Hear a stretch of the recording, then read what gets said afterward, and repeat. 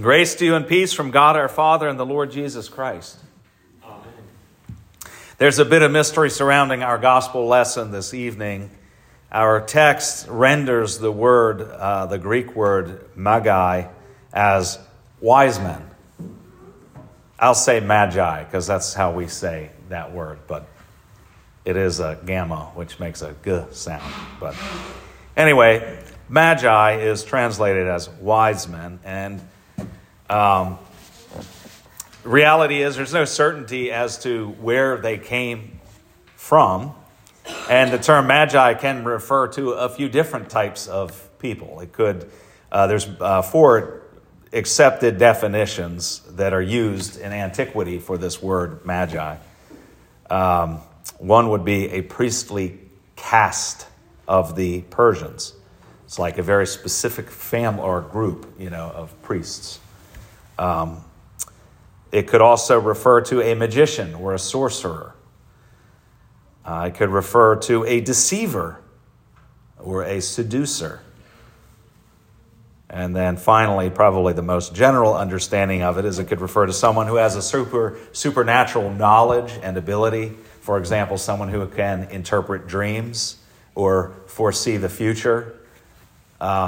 Typically, Magi's were servants of royalty, servants of the king, not kings themselves.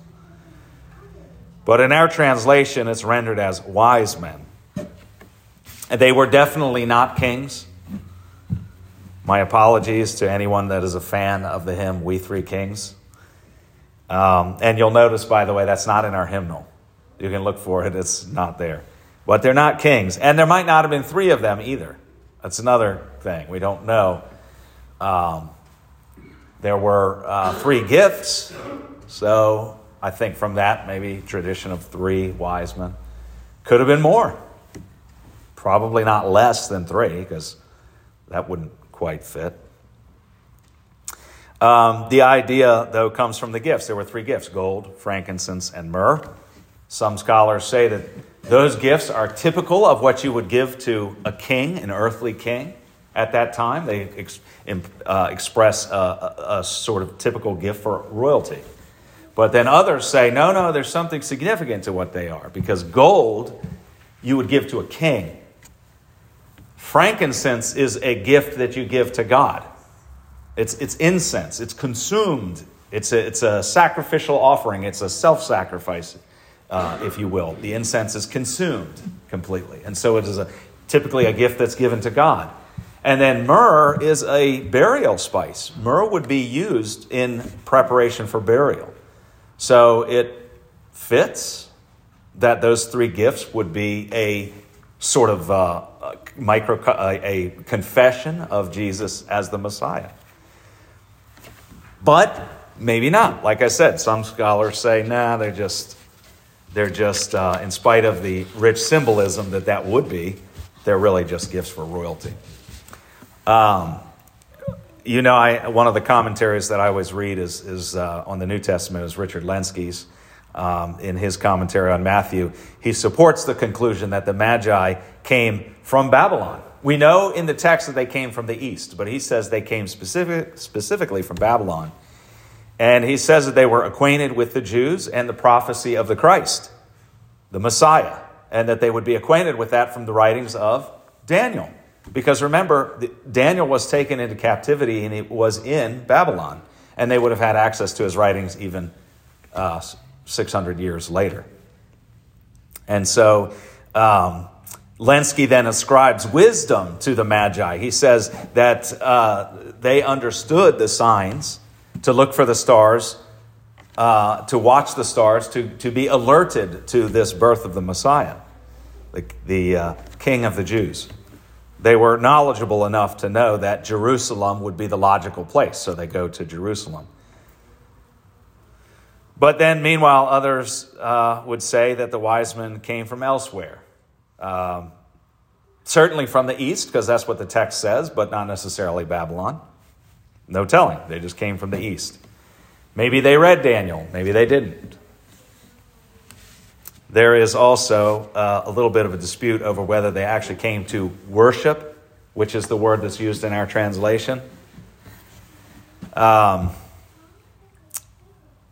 Proskunesai, which is the word that gets translated as worship, actually can be translated as worship for sure, but it could also mean kissing the hand of someone or kneeling down before them. So maybe they came to worship, maybe they came to give obeisance or like reverence that you would give to an earthly king. Could be either way. Lenski wouldn't agree with that. He says, no, they were going to worship. They knew who this was.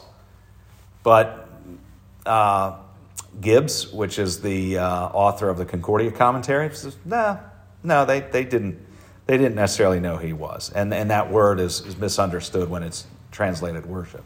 It should be more like give reverence to the king. So, these historical facts I find interesting. You might also. And they are definitely worth exploring.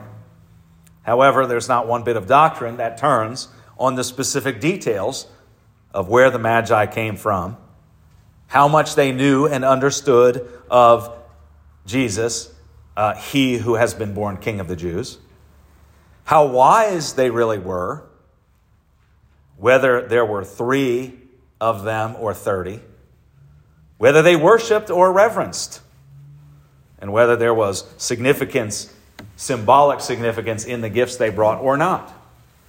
None of our doctrine really hinges on any of that. Those are all interesting historical details.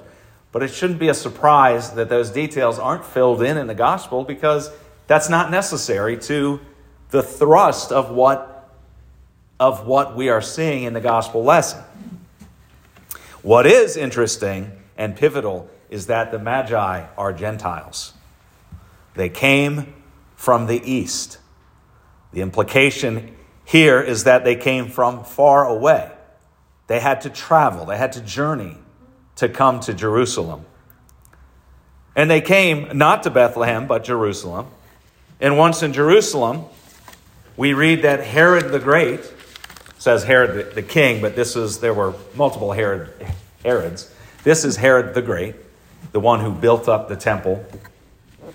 He was a not full Jew, so very paranoid about his kingdom being usurped by a true, authentic Jew, which is part of his, probably part of the reason why he had wanted to murder Jesus. But all of the town, we're told, is alarmed too. But I don't think it's because they were alarmed that there was the King of the Jews born in Bethlehem. I think they were alarmed because when your despotic King Herod is not happy, it's not going to be good for you. So if King Herod is alarmed, they're alarmed also. The Magi came and they asked, "Where is he who has been born King of the Jews? For we saw his star when it rose and have come to worship him."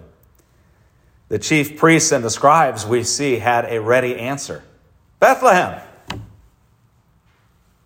This was recorded in Micah 5:2, and they were fully aware of it and fully aware of the meaning of it. So they knew immediately he would be born in Bethlehem. That's where the King of the Jews would be born. That's where the Messiah would be born. Now think about this just for a minute. Gentiles, remember, are like dogs to the Jews. This is what a Gentile is. There is, in the Jewish mindset, there is the chosen people of God, the Jews, and then there's the whole rest of the world. Actually, the word that we translate Gentile is ethne, which is what we get ethnicity from. It just means others. Sometimes it'll be translated the nations, but it just means others. So they bifurcated the whole world into Jew and dogs, basically, Gentiles. Now, I'm not saying they were unkind, that they didn't have cordial relations with Gentile kings and so forth. I mean, we know that they did. It was actually how they fell into sin many times. But the point is, the Gentiles were not the chosen people. But here we have Gentiles traveling from a far distance with a little bit of information about where this King of the Jews is. And they've come to pay their respects to him and to bring him gifts. Meanwhile, the chosen people, Israel, dwell in Jerusalem, which is 7 miles from Bethlehem. You can walk there in 2 hours. It's not far. It's in their backyard.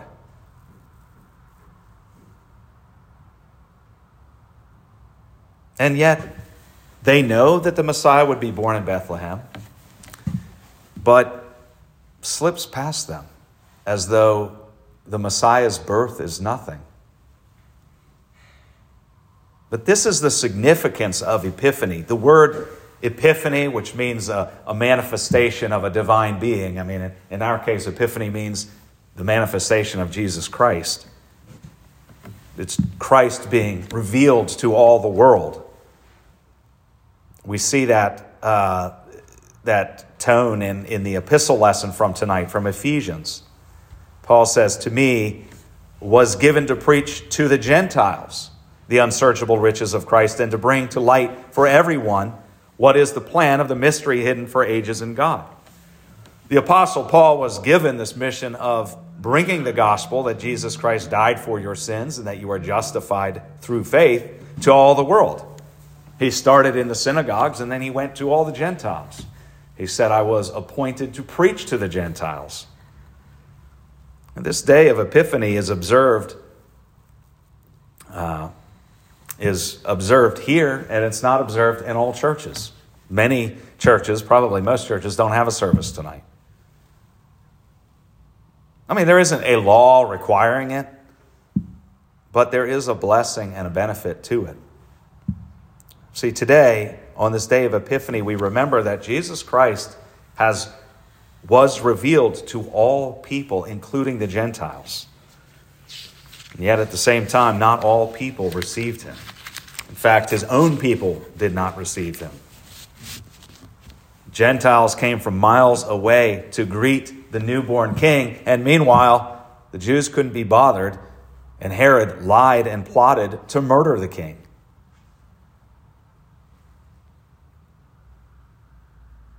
Where do you stand? Are you eagerly looking for Christ to return? On this side of the cross, we see what Christ has done for us. Now we look to the future, and we know that Christ is returning. Do you live your life every day like, hey, he might just be returning tomorrow? Do you wake up in the morning and say, Christ might be returning today?